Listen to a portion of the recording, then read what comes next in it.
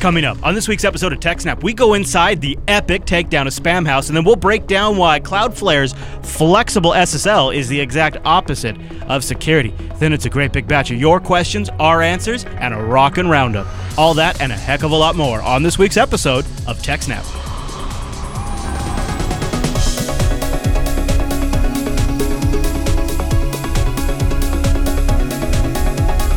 Hi, everybody, and welcome to TechSNAP. This is episode 195 of Jupiter Broadcasting's weekly systems network and administration podcast. We stream this episode live on December 18th, 2014. This episode is brought to you by our three fine sponsors, DigitalOcean, Ting, and IX Systems. I'll tell you more about those great sponsors as this here show goes on. Our live stream, why, that's powered by the incredible Scale Engine over at scaleengine.com. You should go check it out. It's really quite amazing. We've been using it for a long time now. My name is Chris, and joining us every single week is our host, the admin, the tech, and the teacher, Mr. Alan Jude. Hey there, Alan. Hey, Chris, everybody. Thanks for watching. Hey, Alan, you time traveler. I noticed that you happen to have a pretty nice shirt on there, too. Yes. You got that's the charcoal gray Jupiter Broadcasting polo. Yes. That looks really sharp. Much more comfortable than I was expecting. I was expecting more of a work shirt kind of thing. But the way it sits is very comfy, right? Yeah, I know. Yes. And the material is very soft. I like it. We could have been twinsies. I should have brought mine. I should have been thinking, Alan. Well, so this is technically the release of this episode will be on the 1st of January. Now we're next year, or this year, or whatever year it is. So we couldn't just let the occasion pass without maybe just throwing out there one prediction or two. Yeah. Do you want me to start with mine? Because mine's kind of... yeah, you can do yours first. Yeah, I like yours a lot. Mine is, I predict over 2015 that there's going to be some hard lessons learned in the container space, specifically on Linux. I think there's going to be a lot of really awesome gains. Rocket, I suspect, is going to be pretty impressive, and I think Docker will continue to see a lot of enterprise-level adoption. But somewhere in there, I don't know if it be a breach or a really well-respected research paper or maybe it's a presentation at Black Hat, but I think at some point there's going to be a hard knock lesson for containers. And 2015 will be the year we realize, okay, we've jumped in really hot on this on the Linux space, but now there's some things we need to sort of dial back and work out. I know it's not like a groundbreaking prediction, but I think it's probably pretty solid. So containers will be good and bad? Yeah, well, I think it's going to be containers continue to get deployed, but this year, 2015, will be the year we realize there is some security issues that have yet to be totally resolved. I suspect. All right, Alan, what's your big prediction for 2015? I think it'll be the thing I'm going to be keeping a big eye on and watching closely and seeing how it changes everything is SMR, or shingled magnetic recording. This is Seagate's new technology where basically up until now the way hard drives have worked is you write data in tracks on the disk. Right. But basically with the way technology is now, the size of the head needed to read the data is a lot smaller than the size of the head needed to write the data. So their idea is to overlap so say the track is this wide, you would overlay tracks like shingles on your roof.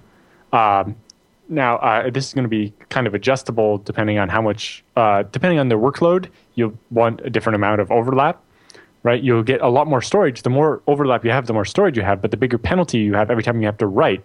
Because when you want to write data, when you have it shingled like this, especially the bottom shingle, basically, you have to read all the layers, pick them up, and then rewrite them down in the correct order.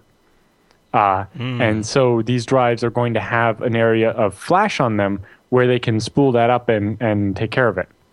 And so they'll almost start becoming like SSDs with having like a flash translation layer or something where, the sectors won't actually necessarily be laid out how you would expect them or how the computer expected them to be. One of the big differences here is that they're planning on two different models of these. One version being what's called host aware, where the drive is actually going to let the operating system know what's happening as far as these moving around and stuff are, so that the operating system or the file system can take advantage of that information and make changes and optimize and so on. So is your prediction these are going to become pretty common or more popular in 2015? I don't know if I have a prediction. I know that this is a thing that's probably going to be a big deal. Yeah. I've already seen a number of conversations about it and how that will interact with ZFS, especially with the fact that ZFS is copy on write and it's log structured.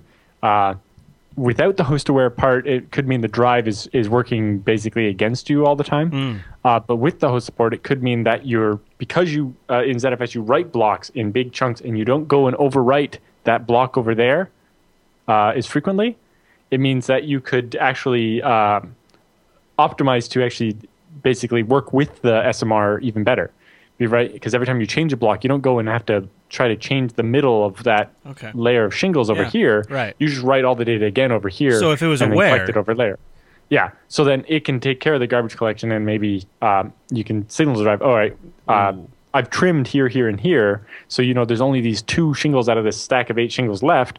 Let's rewrite them with the next batch over here, and keep it all clean. There's already a drive they're getting close to shipping, right? A 5 terabyte. I think they're shipping an 8 terabyte SMR drive. That's actually covered in one of our roundup stories later on. Yep. They mention it. They don't really get into the details. They don't have them yet. In particular, they're just starting to become available, so it's not like you can go to the store and buy one very easily at this point. But well, you could see how it would behoove ZFS to be able to support that natively, because that high capacity storage is going to be perfect for a file server. Exactly. Who would be probably following these cutting edge trends and integrating it immediately and totally understanding it from the beginning? That'd be IX Systems. Yep. And you can find out more and totally understand IX Systems by going to ixsystems.com/TechSNAP. Check out some of their awesome hardware powered by those Intel Xeon processors, and download their ultimate guide to buying a new server for open source. It's 11 key traits you got to demand from your provider. They won't spam you. It's just a really good PDF or an ebook that you can download. IX Systems. It's that kind of flashy marketing material stuff that you would get from a competitor like Dell or HP or somebody that the management type people expect.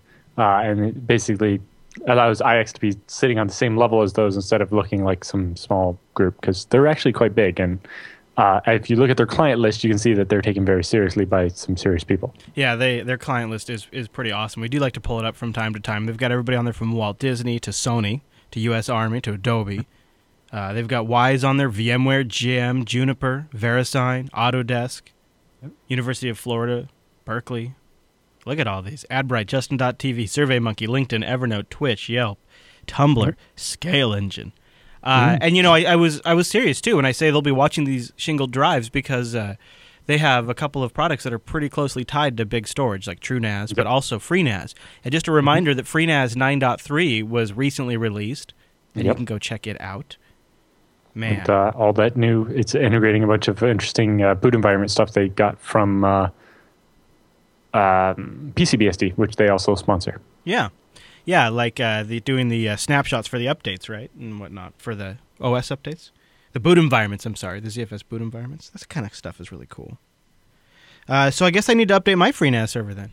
I guess that's what that means. So go check them out, ixsystems.com/TechSNAP, and a big thank you to IX Systems for sponsoring the TechSNAP program. Yep. Also, they have a TrueNAS that's all SSDs, and is the first one they ship where they recommend you can use dedupe. It's designed for backing VMs with VMware and so on. Nice. Looks crazy good. All right, Alan, our first story this week comes from Mr. Krebs, the author of Spam Nation, and he updates us on some interesting stories. This is kind of like in his area now of expertise. Exactly. Yeah. So what's going on? So Krebs is covering the story about the arrest of one of the people responsible for the Spamhaus attack. If you remember back, 95 weeks ago or so, I think it was episode 102 of TechSNAP where we first talked about it, and then we dug in more in 104.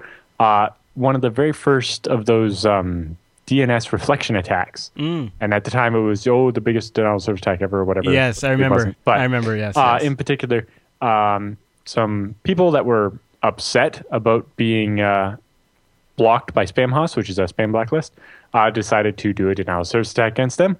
And so Spamhaus employed Cloudflare to protect them, and it ended up taking down Cloudflare as well.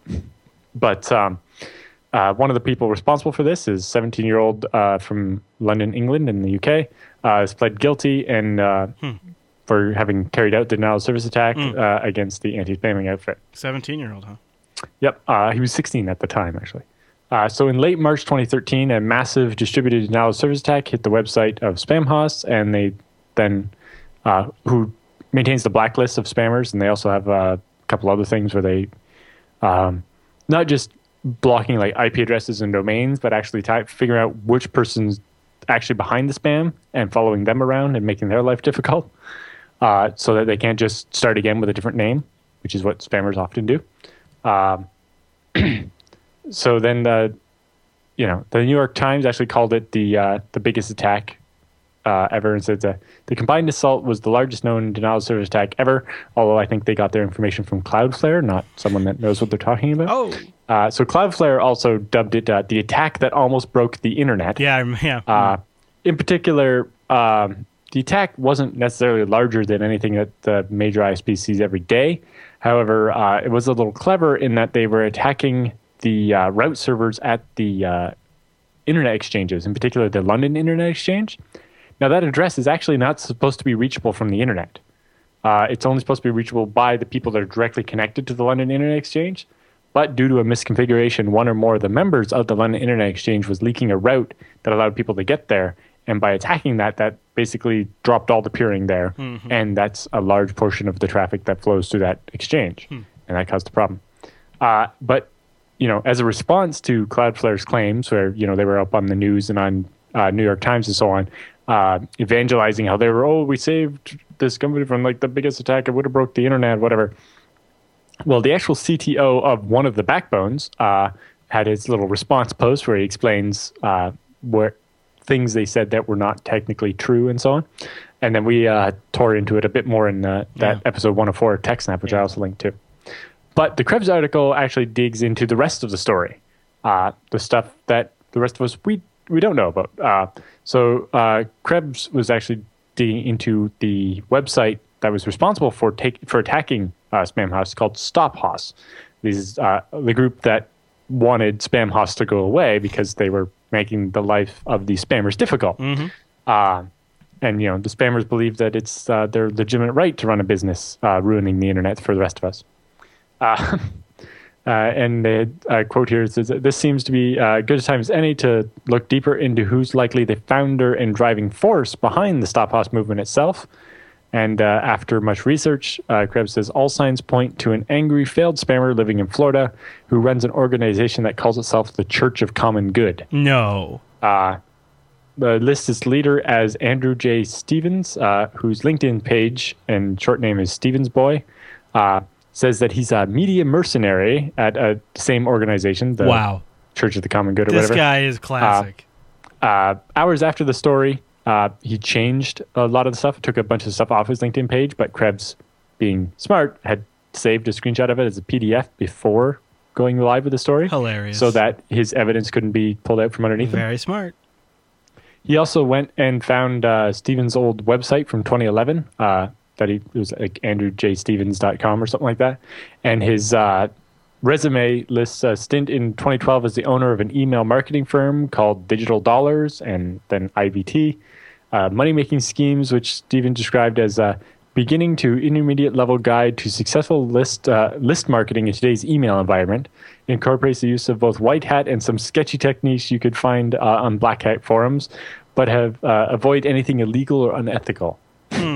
And so it says, and then under his featured work stuff, he lists the the Stop Host project, Black Hat Learning Center, and a link to a spam software called Quicksend 1.0. And he digs in and shows how he found the guys and linked all the information together and actually found this guy as one of the people behind it. And then he also has a short interview with some other people as well. But his closing note was the good one. He says, putting spammers and other bot feeders into jail for denial of service attacks may be cathartic and make you feel like we're actually doing something, but it certainly doesn't solve the underlying problem.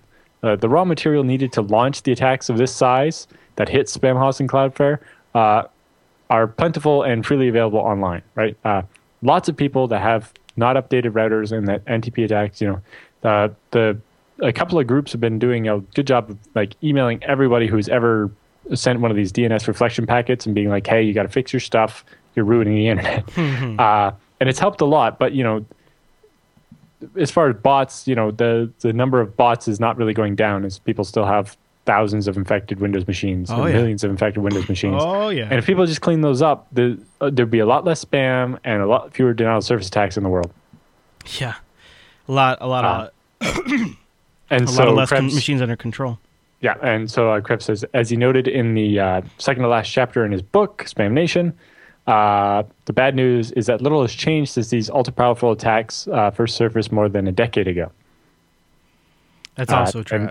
Yeah, sad. like True. literally nothing has changed with botnets, denial of service attacks, and spamming, except the DNS reflection, and it was kind of a new thing for a little while, but that we clamped down on that pretty hard. But the main thing there is that the big DNS servers that were being used in the reflection attacks just had a lot bigger connections. Right. So having 1,000 of those Yeah. is better than having 10,000 desktops. Yeah. But Yeah. Well, very interesting to see that kind of from that perspective. And Brian Krebs always has some great information. yeah, I definitely recommend you check out the post. It goes in a lot more detail than I could go through in the show. All right, Alan. Well, I got some details for you. That's our friends over at Ting. Go to techsnap.ting.com. Won't you go there? Go there right now, won't you? Just go there and say, hey, thanks for supporting the show by visiting techsnap.ting.com. In fact, while you're there, let's do a thought exercise. Click on that savings calculator. Plug in your current information to Ting. Because here's what's great about Ting. No contract, and you only pay for what you use. So you'll plug in how much you actually use, not how much the telco has convinced you to prepay for, but your actual usage. Put that info in there and do the calculation. If you're like me, it's about $2,000 every 2 years. That's enough to buy a new laptop every 2 years. TechSNAP.ting.com will give you $25 off your first device. If you've already got a compatible device, because you can bring your own, they'll give you $25 in service credit. And Ting has a lot of really great devices on their page. I've pulled out a couple that I would recommend, a few ranges here. $88. The Kyocera Kona. It's a feature phone, straightforward, basically lasts you a few days, maybe even longer. Has integrated Bluetooth, so it'll still work if you have a car that has Bluetooth functionality. $88 for this phone. And then you own it. It's yours. There's no contract. $6 for the line, and then just your minutes, your messages, and your megabytes. That's how Ting bills you. They just take whatever you use and add it up. Another recommendation, you want to go on the higher end. $340 for an HTC One M7. This is one of my favorite phones of all time. This is one of the Cadillac Android phones with incredible front-facing speakers that are excellent for podcast listening. You won't need an external audio box. You won't need to hook it up to anything. I used to drive around in my truck listening to podcasts on those speakers. That is a great phone. $340 from Ting shipped. That's really nice. TechSNAP.ting.com to get $25 off these devices. There's also the Nexus 5. The go-to, right? And as Ting begins to roll out GSM in February, having something like the Nexus 5 where you can go CDMA or GSM is really, really a nice option. Lots of great devices. TechSNAP.ting.com. Try out the savings calculator. Visiting there is also a vote for the TechSNAP show, showing them that you appreciate them supporting us, and it gives you a chance to check them out. TechSNAP.ting.com. I've been using Ting now for a couple of years. I've never really had to call their customer service. They have a no-hold customer service. You can call them at 1-855-TING-FTW on Alan's East Coast time. It's got to be East Coast time. And a real person answers the phone.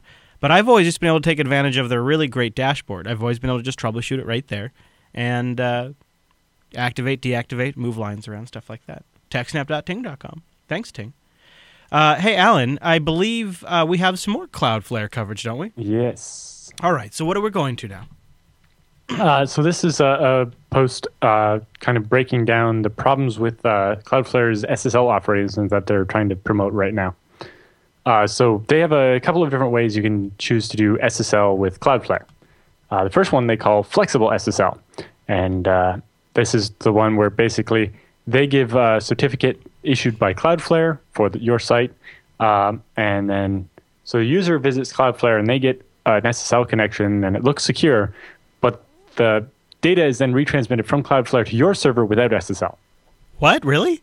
Yeah. So this is for if you don't have SSL, you can use Cloudflare to upgrade to having SSL, but the data is not only encrypted part of the way through. So that's not very useful.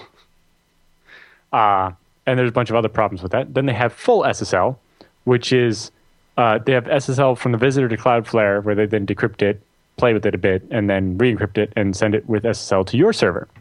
However, this one allows a untrusted certificate. So you can just use a self-signed certificate. You don't actually buy an SSL certificate. So you still get the encryption, but you're not really getting the authorization necessarily. Okay. Although since only Cloudflare is actually going to be connecting directly to your server, you can still actually use it to secure things. But Right. I follow. there's other problems with that, and we'll get to that in a minute. And then they have what they call strict SSL, which is where your server has to have a real certificate. Okay.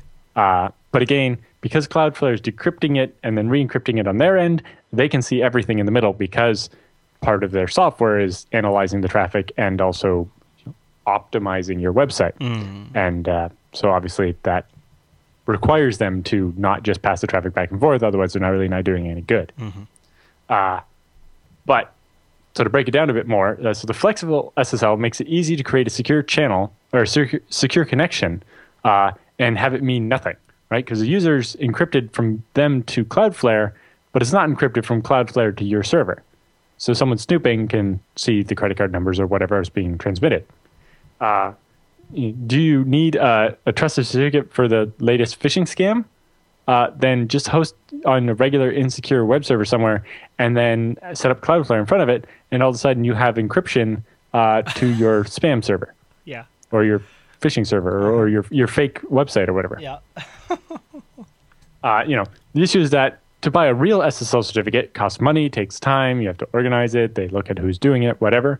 But you can set up hundreds of sites for free and then use Cloudflare to get SSL for them. So that's not really that good. So he said, the author says here, I'm not giving the reader a brilliant criminal idea. I'm sure this is rather obvious to any serious cyber criminal that creates these realistic website copies and then the appealing emails that lead people to them. They've been trying to emulate the security feature of real website, but setting a trusted SSL has been challenged. Now SSL is within their reach, even without the minimum knowledge on how to actually configure SSL on the server. And in particular, it subverts the idea of a secure channel because it's not secure by any reasonable definition, given that data is transmitted in the clear at some point during the connection. Yeah. So you're really just tricking your user into thinking it's secure when it's not, because it's only secure for part of the connection. At some point, it's just traveling over the public internet. It also kills the idea of authentication. Given you no longer are interacting with the website's actual servers, you're not really getting proof that you're dealing with the correct website, right? The whole point of SSL is that when you go to the website and the certificate is trusted, you know that the website you're talking to is actually who they claim to be. Right. But in the case of this setup, all you're really proving is that this is a person using Cloudflare, not that it's actually the website you want necessarily. That's right? very true. Yeah. And it opens up a whole new scheme where people could hack the Cloudflare account and then redirect the traffic to a different backend server. Oh yeah. That's what I was thinking. So on. Yeah. Yeah. And it kills the idea of trust, since thousands of bogus certificates emitted this way will not ensure user security. It kind of breaks the whole trust model of the entire web. And he has a couple of links at the bottom of this actually happening, Cloudflare being used to host malware and phishing sites. So then he goes on. He says he's all for proliferating SSL and having everybody have access to SSL. The security is indeed too difficult for the average webmaster to figure out. This means, unfortunately, that most websites that ask for your private data send it in the clear. Certainly, SSL for everyone would be better than that. He says he'd argue that not really. Not only does it empower anyone to create malicious websites, like you just mentioned, but it empowers people who don't know security to do it badly. And to make flexible SSL available, the easiest default option is just that. So you end up, people think they're doing security because they enabled this flexible SSL, not realizing that half the connection isn't encrypted.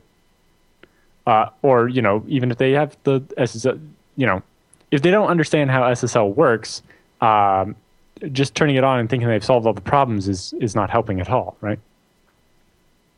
And then it raises the bigger question, do you trust Cloudflare entirely, right? If you enable this universal SSL, it gives users a sense of security, that the data they are sending is protected from the prying eyes of attackers. Remember, though, in this setup, Cloudflare has access to the entire data stream in clear text, right? Because it's encrypted from the user to Cloudflare, then Cloudflare decrypts it, looks at it, changes it, re-encrypts it, and sends it. So it's also affecting the other part of SSL, which is once something's encrypted, you can tell if it's been modified and you throw it away and don't use it if it's been modified. But because Cloudflare is sitting in the middle as this trusted party, they can decrypt it, change it, and re-encrypt it and send it. and that causes problems, right? So thus your transmission is only as secure as Cloudflare's infrastructure, right? One zero-day exploit is all it would take to read traffic for potentially millions of websites with a single attack. And this means it could take more than one attack, but certainly not proportional to the number of websites affected, right? Normally, you would have to attack each website individually, but if you just go after Cloudflare, they're one big weak link. For sure. Then they have the full SSL option, which allows you to use an untrusted certificate between your server and Cloudflare. And then Cloudflare uses a real certificate between Cloudflare and your users, but Cloudflare still gets to snoop on everything. So even though they're not sending it to you in plain text, they're still snooping on it before they send it on to you encrypted. This kind of this makes some sense now when we were looking at Heartbleed and how one of the places Google worked with immediately behind the scenes was Cloudflare, right? Well, I don't know if it was Google, but somebody did at Cloudflare, Google, yeah. Do you think maybe this setup is why? Because they are responsible for so many people's, in a sense, identity? Possibly. Because they're kind of representing their customers in a sense doing it this way. Yes, and if they had been vulnerable to Heartbleed when it first came, if they hadn't had the advance notice, then yeah, there's just huge numbers of sites could have had their keys leaked. Yeah. Just by going after Cloudflare. So it doesn't even have to be. It doesn't even have to be some sort of master hack of Cloudflare. It could just simply be a vulnerability in the software. Yep. And then he raises the point. Now, sure, Cloudflare may actually be in a better position than you to combat a zero-day. But what about for combating the government? The government comes up and says, "Hey, Cloudflare, we want to snoop on everything." Yeah. Usually, here's a gag order, so you can't mention it. Yeah, once it's centralized like that, it usually just makes it easier for them. Exactly. Instead of having to con a lot of people, the government has one go-to target. So while Cloudflare tells itself as providing SSL for everyone, we're left to question if that's actually a good thing, and whether some SSL is actually as useful as having end-to-end SSL. And in particular, this isn't end-to-end, right? There's something in the middle that's basically doing a man-in-the-middle attack. It's just a trusted man-in-the-middle. But how much do you really trust them? Well, it's not even a matter of like them. Really, so much the disaster scenario here is someone hacking Cloudflare and injecting malware in the middle when Cloudflare is modifying the content. And then all of a sudden, this website you trust with the SSL certificate and everything, and malware. Wow. Especially when you look at, certain things like Java will give more trust to a website if it has SSL. Yeah. Right? Because you know that nothing's been modified.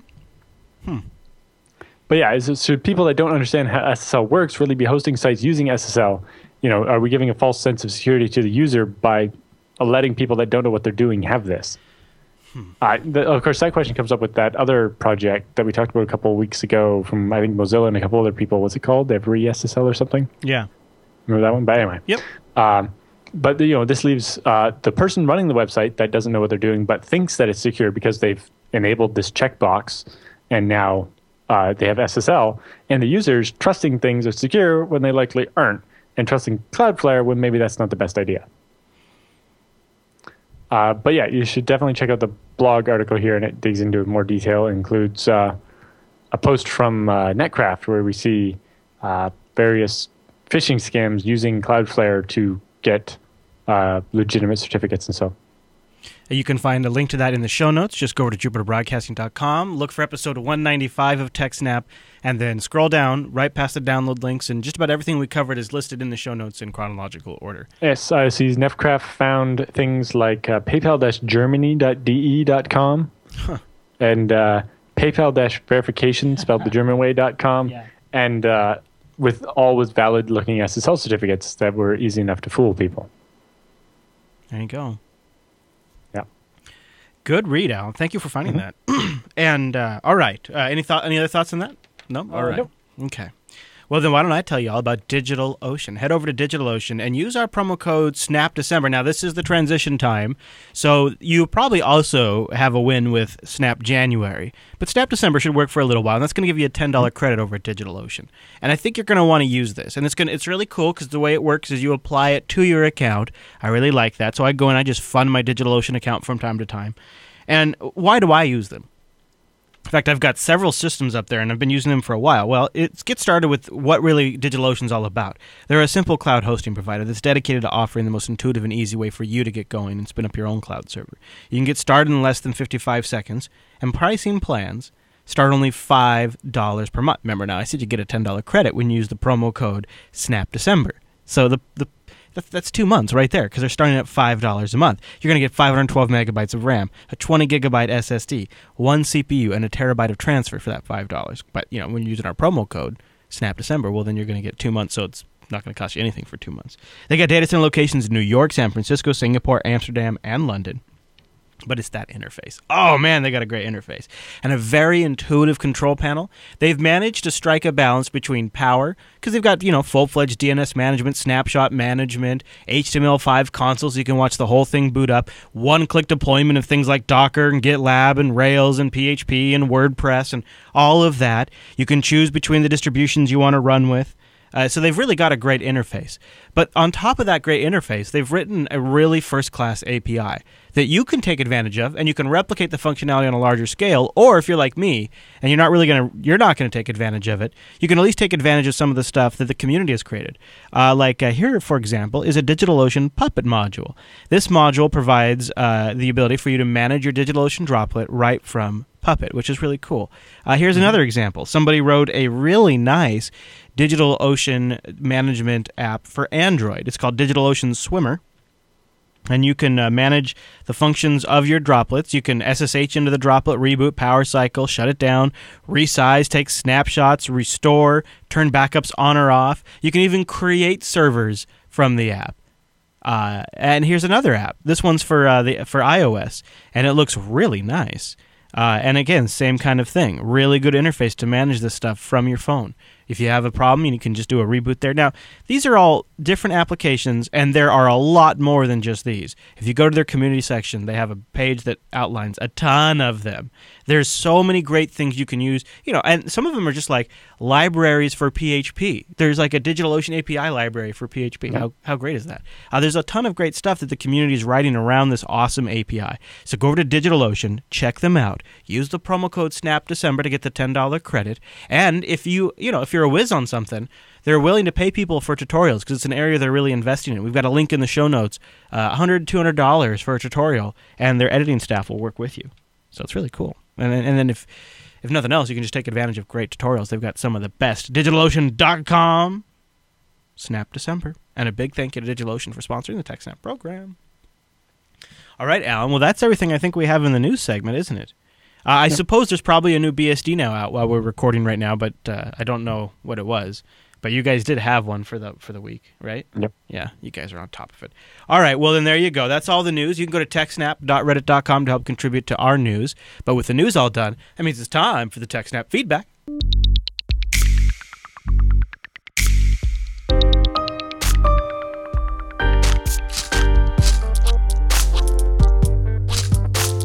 Thanks for sending your emails to TechSNAP at JupiterBroadcasting.com or popping that contact link at the top of the Jupiter Broadcasting website, or even better, starting a thread in our subreddit over at TechSNAP.reddit.com, like our first email this week.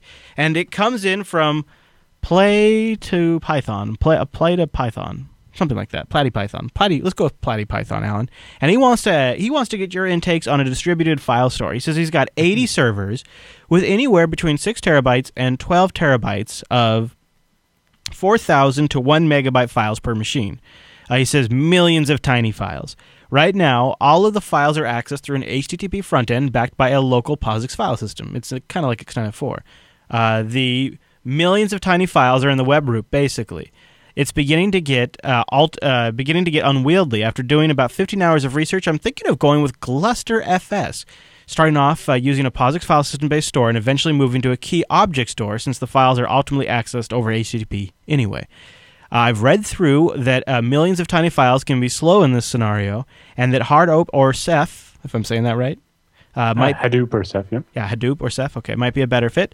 Is there a better way of attacking this? I need redundancy in case of individual hard drive crashes or a server dies, and need to be performant and stable. Everything else would just be gravy. Alan, any thoughts for this one?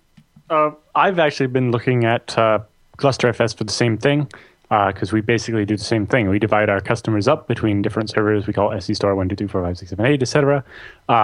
And it gets a little pain when older customers all of a sudden start uploading a bunch of extra files and they're running out of space or something.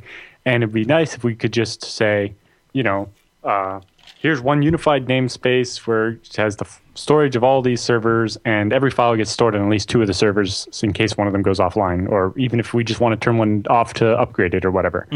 And so, I've been looking at GlusterFS myself. Hadoop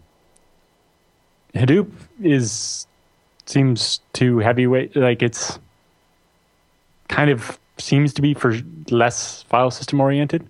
And I don't know much about Ceph. GlusterFS has a couple of modes. The nice thing is that it can do an NFS server, so you don't need a special client to read it on other servers. So, for example, with our video storage server, it would be all over the place, and then we have some front-end web servers that would just connect to it by NFS and be able to access the files wherever they happen to be.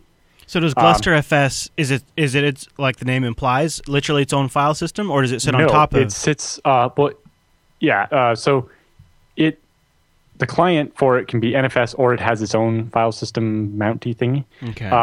And then the back end is it stores it as big container blocks on top of whatever your regular file system is. Okay. So my plan was ZFS, multiple zvols or whatever to deal with it. And what about something like does FreeBSD have something like DRDB where it's we have something called HAST, or high availability storage, or DRBD. But that's just mirroring of a block device. Yeah. So but what he wants is distributed, right? Where he wants to kind of combine the storage of a bunch of servers to make one virtual file system that has all the files, so that you don't have to know which server it's on to be able to access it. And in particular, that every file is on at least 2 different servers, so that if one of the servers needs to reboot or dies or whatever, the files are still accessible. And that's why I was looking at GlusterFS, because it also has a mode where you still store the files normally separate on all the servers, but you get one unified NFS file system. I like that a lot. Where you can read all the files. That's sweet. So you don't even have to kind of go all in on GlusterFS. You can just use it to kind of create a union FS of all of your systems. Mm-hmm. That's really cool. And there's been quite a bit of work to get GlusterFS ported to FreeBSD, and so I've been playing with that. I got it all compiled and running and not crashing. But I couldn't quite get it to actually do what I wanted yet. But I kind of ran out of time. I haven't got to play with it yet. I'm hoping to have a lot more free time over the holidays, quiet time, get lots done. No kidding. I know exactly what you mean. All right. So I think GlusterFS is the way to go there. But that's mostly because I don't know much about Ceph. Mostly kind of looked at GlusterFS because it seemed to have the most active development towards getting FreeBSD going. All right, Craig writes in with kind of a semi-common question, and I'm not sure we've ever had a really great answer, but we'll take a shot at it. He says, Dear Alan and Chris, I'm sure it's probably been asked before, but I'd like to hear you talk about it. I'm currently a computer science student with true aspirations to become a Linux system administrator. I currently work as a computer tech, and my undergrad was actually reluctantly in marketing. Is it in my best interest to continue my online traditional CS master's program, or to learn on my own and then just earn some certs? Or should I try to do both, or what? What do you guys think? Thanks for the shows, Craig. It kind of depends. The term computer science has kind of been muddied a bit, but in general, computer science means kind of the learning and designing the algorithms and writing. So it's computer programming, but it's not necessarily learning specific languages, but just learning the concepts and more the architectural, like the math and stuff of it, and actually designing algorithms and so on. Like the science of using computers to solve problems. And so it doesn't necessarily fit with a sysadmin role very well at all.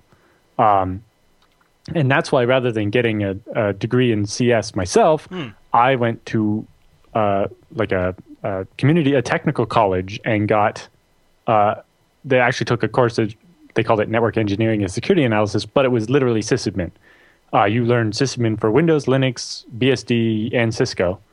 And actually, when I took it, they also taught Novell in addition. And then we had so the classes were like how to set up like wireless, TCP/IP, advanced TCP/IP in v6, virtualization, Windows admin, Linux admin, FreeBSD admin, and that kind of stuff. So if there's something like that, where you're talking like a 1 or 2 year practical program Yeah. where you spend your time sitting at a computer learning to sysadmin stuff, that would be much more valuable Yeah. if that's the goal you have than a program that's teaching you like low-level C programming or something. Yeah, I would But tend it's to not agree. necessarily like the most programming we did was we did a little bit of shell scripting, and we had a class on Perl, and they've since added a class on PowerShell. But that's the kind of stuff you dealt with, and so it was 20 hours a week of actually sitting at a computer doing stuff. They kind of moved away from having too much type lecture content even. It was just, all right, so here's a scenario of a company, set up the group policies to do this and that other thing. Or the Linux one was, all right, set up these groups and these users and set it up and make it so they can print to this virtual printer, which was, it would actually output like a PostScript file that you could view as a PDF. But, it kind of was good. They've dumbed it down a little bit because students nowadays aren't as smart. I don't know what happened. Yeah. The It's Alaska generation. I think it was, people that grew up always having a computer don't have the same interest in it. Fascination. It's, And like when I was a student, there was no one in my class who didn't know how to add extra hardware to the computer. Right? Like, everybody had bought a CD burner as an add-on to their computer and attached it or whatever. I knew how to add an extra hard drive or something. When I was teaching, there were a lot of people that had never opened a computer. And it was just like, huh? Yeah.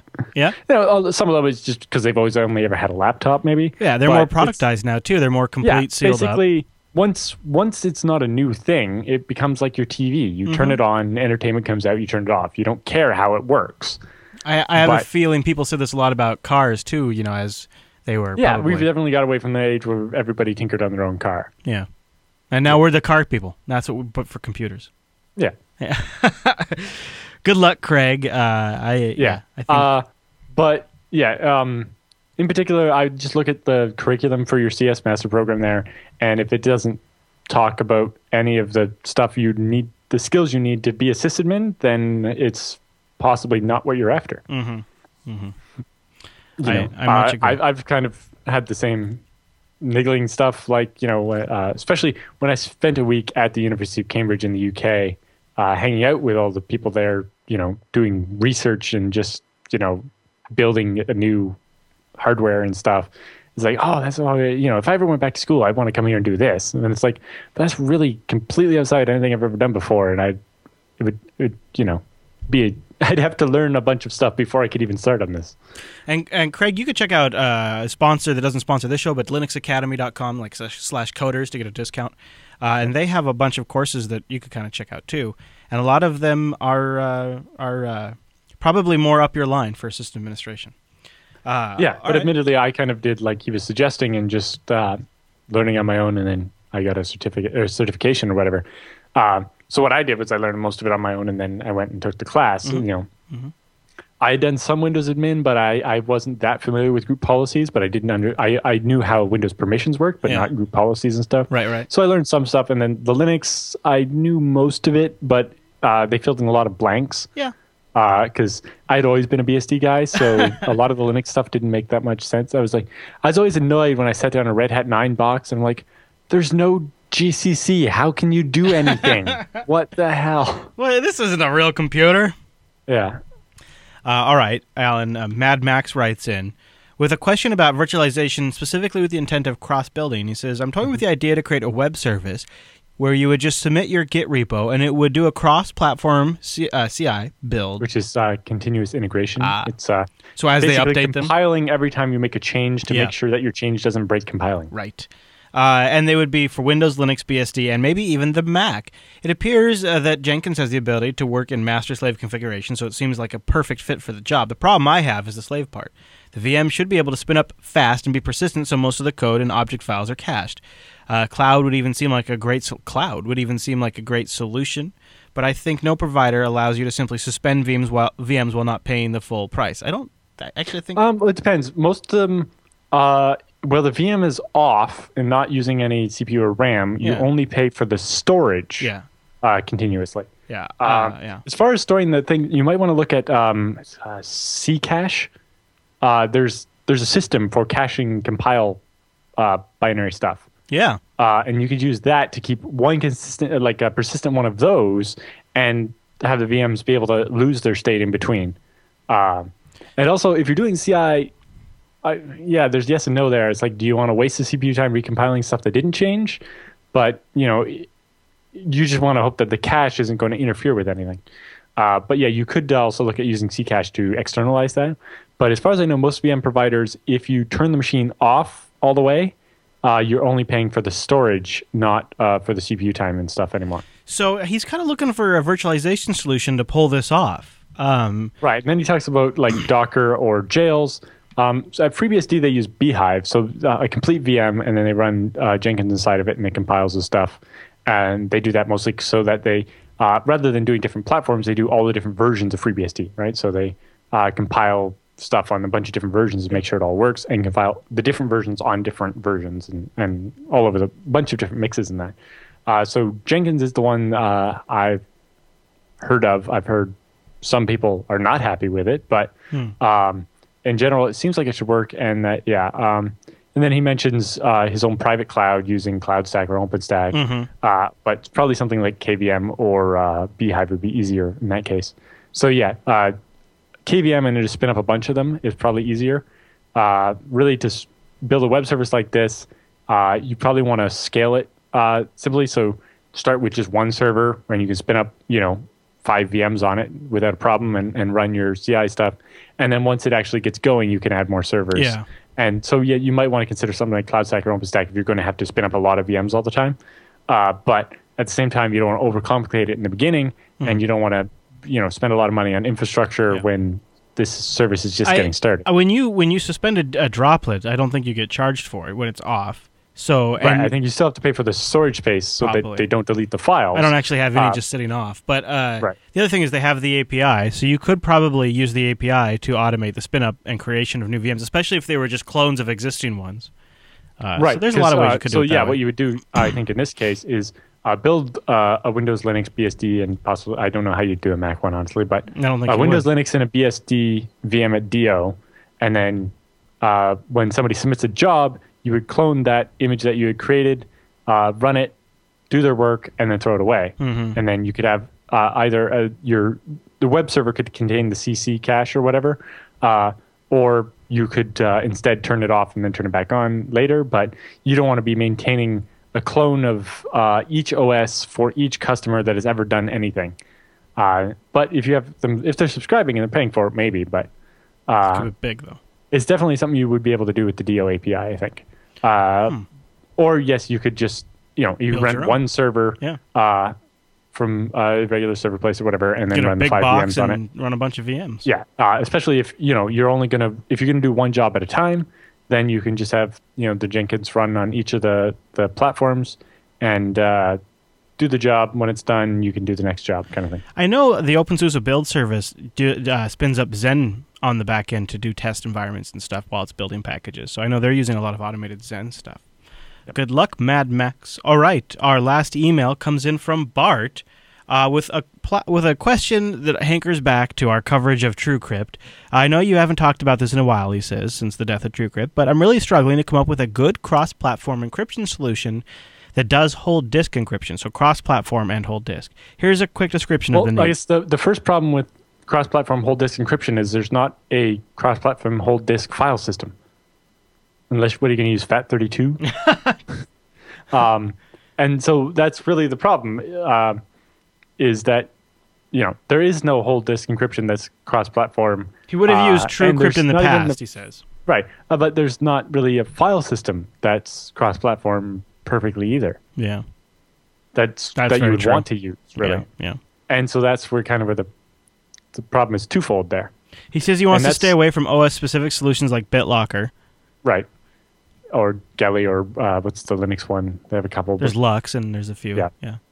And really, that's the problem, is that those are the only ones that really exist. And, there's really even not an OS-agnostic file system that's very good.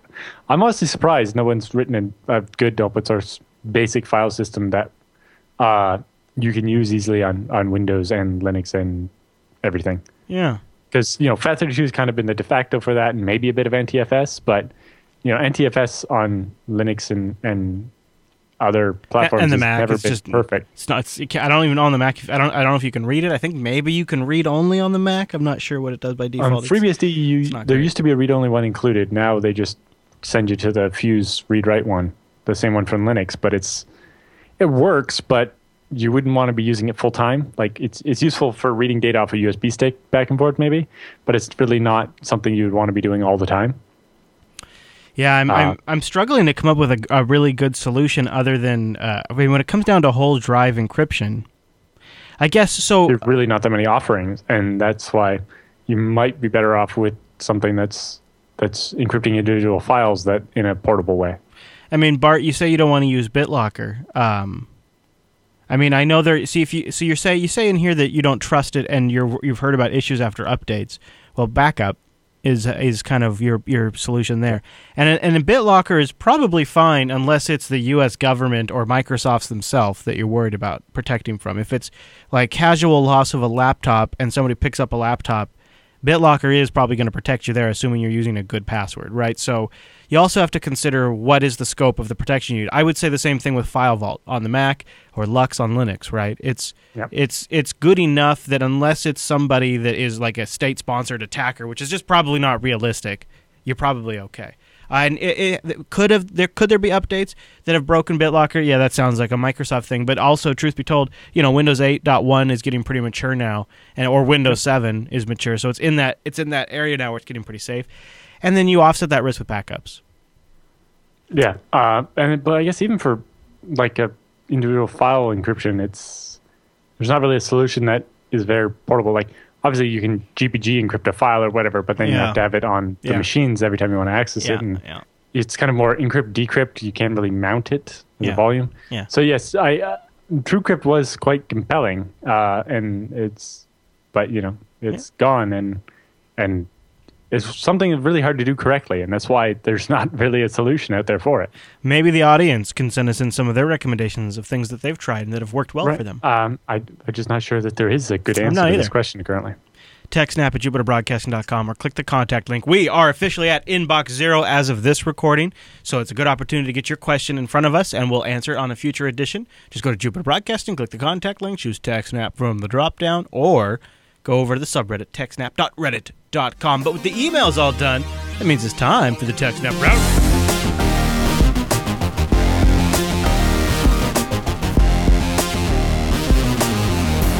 Welcome to the TechSNAP Roundup. Yeah, that's what that crazy music means. Now, the Roundup are stories that just didn't fit at the top of the show, but we still want to talk about them and give you some links to follow up on your own after the show.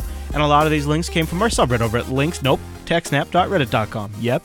And we're going to start with one of my favorite topics, lots of storage. It's a storage drive, a 6 terabyte hard drive face-off. So when you're talking storage, 6 terabytes is a lot of storage.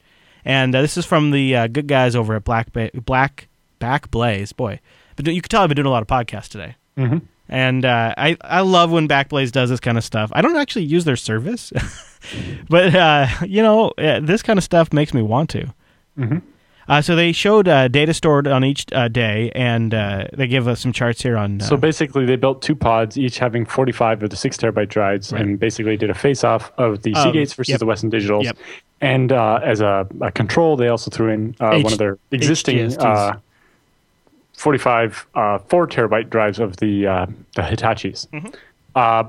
Part of the problem with some of their data is that they didn't start the 2 machines on the same day, so they didn't fill at the same rate. Yeah. But then they used the fill rate as the benchmark. So they're like, well, on average, the Seagate only wrote 4 terabytes a day instead of 5, like the Western Digital. But how much of that is just because that's how much data there was that day, and so on. I was not 100% pleased with their methodology, and specifically, they failed the Brendan Gegg test of they didn't seem to ask the question, why was the Seagate a terabyte a day slower? Right. Yep. That is the benchmark. They basically seem to be, they're like, okay, so the Western Digital filled up faster, so we should buy Western Digital drives. It's like, well, you didn't even look at why? And this is all based on a sample of one machine. Yeah. It doesn't seem Of one pod, that yeah. great. Yeah. 3 different storage pods and all. Right. I agree with you on that. So as far as they looked at it on their factors, none of the drives failed on either, so they did no comparison there. After 3 months, none of them had any reliability issues or smart things. The costs were both the same. The Seagate drives were 7,200 RPM, so they used a little bit more electricity than the Western Digital drives, which were 5,400 RPM. So that raises the bigger question of how were the Seagates slower? Yeah. Or why? And that really emphasizes it could have nothing to do with the hard drive, Yeah. and that's why I'm a little iffy on their data. Yeah, really. Like if they had done a test where they set them up in a controlled environment and try to write this much data and see if one of them can't keep up or something, but they didn't really. It was a little weird. Now they say part of the reason for preferring the Western Digital drives is obviously the power savings multiplied by 45 drives per machine times 10 machines per cabinet adds up pretty quickly. The saving heat and saving power by using the slower drive, but it really doesn't answer the question, why is the drive slower? Yeah. A good data point, but lots of questions still. And I like like you pointed out, you have to be able to answer why it's like that. Yeah. So they're ordering more drives, and they're going to have 5 of each at the pods now. And maybe we'll see what's going on. So you're saying they're going to open the pod bay door and install hard drives? Yes. So they specifically mentioned that the Seagate drives perform well, albeit they loaded a little slower. But it definitely seems like they haven't even looked in to see why. Yeah. They said they use a little bit more electricity than but they're not shut out because they prefer not to have all one type of hard drive. They said the diversification is good, and we expect to order additional Seagate 6 terabyte drives over the coming months and do those as well. They're going to base some purchases off the data, so they trust it. Yeah. Well, so basically they bought the Western Digital drives, and maybe they'll buy more Seagate drives. They also say that they also just ordered 45 of the Hitachi 8 terabyte helium drives. Currently, those drives are still too expensive for them to buy a lot of them. But they're going to run one of them to start testing it and see how the longevity is and so on. And then they also say that Seagate is beginning to ship their 8 terabyte shingled magnetic drives, which are 8 terabytes for only $260 a drive, which is quite cheap. Store all the things. Yeah, like that's only like 3.2 cents a gigabyte. But I think those particular drives might be more desktop oriented. I don't think they're the host-aware SMR. And they're they're like a weird speed, right? They're like 5,900 RPM or something. Not even. Well, no, these are the shingled ones. I don't even know if the RPM how that works. I think I read something about the shingled ones have a weird speed. They have a 4 terabyte drive that was the weird 5,900 RPM. Okay. But I don't know what the speed for the shingled magnetic ones is at all. Okay. But they're looking what they can do there, because that would be 360 terabytes in each pod, and they would love to have that because it means buying a lot fewer pods. But interesting data, but not the best benchmark of the 2 drives, honestly. Now, this next roundup story made it in here really just because of this headline. Researchers make BitTorrent anonymous and impossible to shut down. That's right. Brace yourselves. It's called Tribbler, and it makes BitTorrent anonymous and impossible to shut down. At least that's what a researcher says. Tribbler creates a new dedicated network for anonymity and anonymity. Why do I have such a hard time with that one? And it's in no way connected to the main Tor network. By using Tribbler, you become part of a Tor-like network and help others also become anonymous. This means you no longer have exposure in any swarm, either downloading or seeding, he says. I guess the question is, how do they solve the problem of the fact that Tor is stupid slow? And, so this is interesting, Alan. In the UI they have in the article here for Torrent Freak. Right. So you definitely do a lot fewer hops. Like with Tor, I think you always do at least 5 hops or something. But you can slide it down to less speed, and then you are more hidden, or more speed and less hidden. Yeah. And in their example, they're downloading a file from Vodo, which is a company that distributes into movies via torrents legally. So obviously they're there's not a need to be anonymous for that particular one, but they had to have something like that for their use case. Alan, breaking news: ICANN has been hacked. It is devastating. The entire internet has actually been shut down. So I don't know if anybody heard this. You probably didn't because your internet's been shut down. It's horrible. So yeah, ICANN, which is the Internet Corporation for Assigned Names and Numbers. Yeah. So they're the guys that they're the guys that caused us to be suffering with all these new top-level domains. Hey, like jbdev.community Yeah. or recipes. So they control all the top-level domains and technically have oversight over IANA, which gives out IP addresses, then to things like Erin, which is the one that does it for North America. Anyway, so they say, we believe a spear phishing attack was initiated in late November 2014. It involved email messages that were crafted to appear to come from their own internal domain and were sent to members of their staff. The attack resulted in the compromise of the email credentials of several staff members. They then used that to access the centralized zone data system and the wiki pages of internal stuff, the Whois portal, and the ICANN blog. Not the wiki. So the CZDS service is used by domain registrars and other interested parties to request access to the DNS root zone files and sensitive data associated with the user's account online. This provides hackers access to zone files and sensitive information such as names, postal addresses, email addresses, fax, stuff that would be in your Whois, and also possibly usernames and cryptographically hashed passwords of account holders. So they stole the database. Luckily, it was properly hashed. It's still, I'm not 100% clear on what this CZDS actually does, but...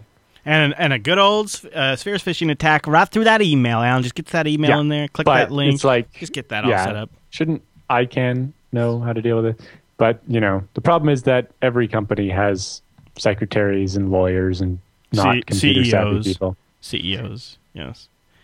All right. I don't know if ICANN actually has a CEO. No, I'm just saying. It's sometimes just the executives that click on stuff. It's basically the non-computer people that cause all the problems. Yeah, usually it's true. All right, Google's end-to-end email encryption tool that we talked about a long time ago is getting closer. It's actually like more than a year and a half. They posted the code to GitHub for people to start auditing. Yes. It's been up on GitHub for a little bit, right? Especially as we're recording this. I don't remember. Anyways, don't want to get the timelines confused, but it's a work in progress, and it's going to snap in with Gmail. So I don't know, Alan. I'm going to give it a go when it comes. The only thing is, it's going to be a Chrome plugin. So for those of you that aren't using Chrome. And so it's how useful is the end-to-end if the other end doesn't have it? Or, in particular, so I saw this plugin in my Chrome, so I can read the email when I'm on this machine, but if I go to this other machine or read it on my phone, I can't read the email, so the hell. With its key server, Google is taking a more centralized approach. Users' public keys will be automatically registered with the server, and the director will publish the key. When somebody then wants to send an encrypted email to another end user, the system will check the key directory for the right key and encrypt it. You can read more about the exact details in a link in the article. Yeah, so this is was supposed to be like GPG compatible, but implemented in JavaScript using elliptic curve keys so that they used less CPU time in the JavaScript. And then, just a Google managed key server. So it's really not that different than GPG. It's just taking out a bunch of the manual steps.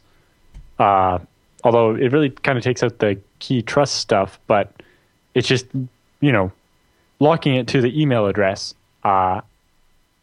Since Google, that's the identity key for Google. Yeah. Where GPG is more along the lines of you're trying to tie an email address to an actual person, right? The idea with GPG is that you have key signing parties and stuff. And, when I got my key signed, I had to show people my passport and prove my identity. Versus with Google's, it's just like, well, yes, this is the person that logged into this Google account. This person at gmail.com. Yep, that's a good point, Alan. That's a bit of a difference, isn't it? But if it only works for Gmail to Gmail, then that's not that useful.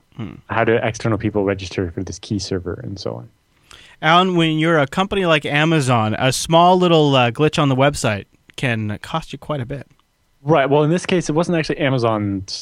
Amazon was only tangentially related to the whole thing. So this was people who sell on Amazon Marketplace. Oh, yeah. Some of them use a certain piece of software from a third party to list the stuff on Amazon. So it helps you manage, if you have a giant Amazon store, you don't want to be managing it with the Amazon web interface, right? Use the API. Well, the app that uses the Amazon API to change the price of stuff in your store had a glitch in it and changed everything to be 1 British penny.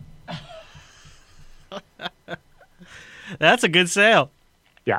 So Brendan Doherty, who's the chief executive of the Northern Ireland and New York-based Repricer Express, which is the name of the software, said its investigation was continuing, but the problem had been corrected about an hour after it repriced everything to 1 cent. And however, it took a further few hours to get the incorrect prices reverted back to the original prices. Oh, that makes me smile. In the meantime, people placed a lot of orders. Amazon canceled most of the orders that they found, and then they're dealing with the ones that got through. I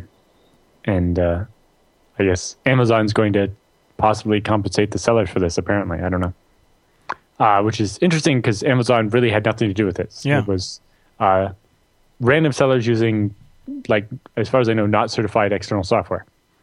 Maybe it is certified by Amazon for use for them or recommended or something, and so they had to take some culpability. That but could be.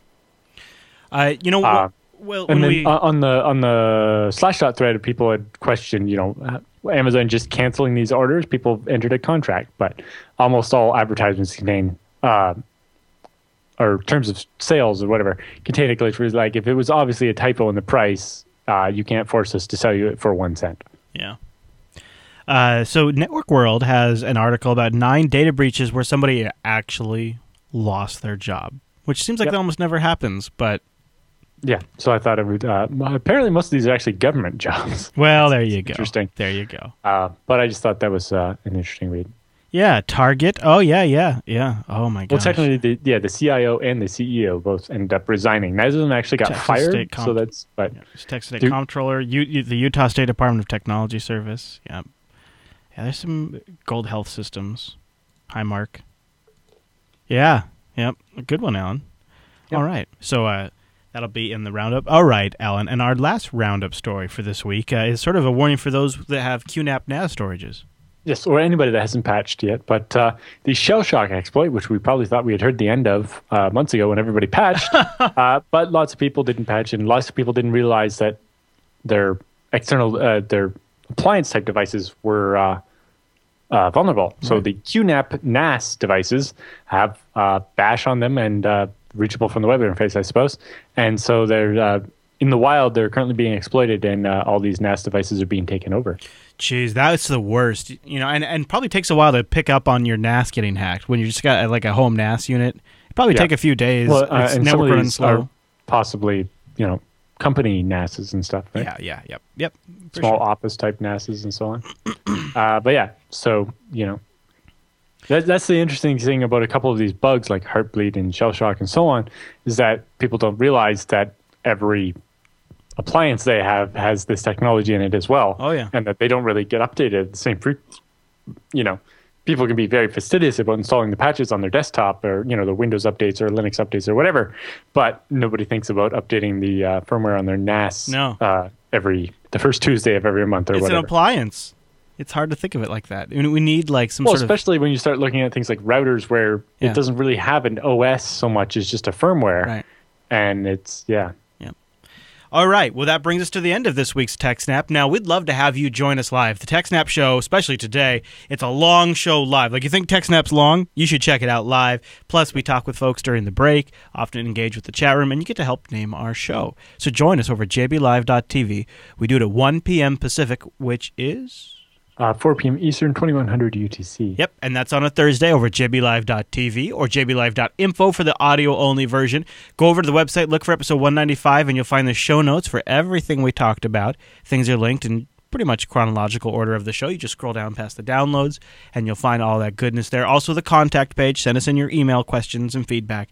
Just choose TechSNAP from the drop-down. And last but not least, help contribute to the content over at the subreddit at techsnap.reddit.com. All right, that brings us to the end. Thank you, everybody. Don't forget RSS feeds, too, to get the show weekly. And then you don't even have to worry about any of that stuff I just said. You'll just download it for you. And you can find links to that in the show notes as well. Okay, boom. That brings us to the end of this week's episode of TechSNAP. We'll see you right back here next week.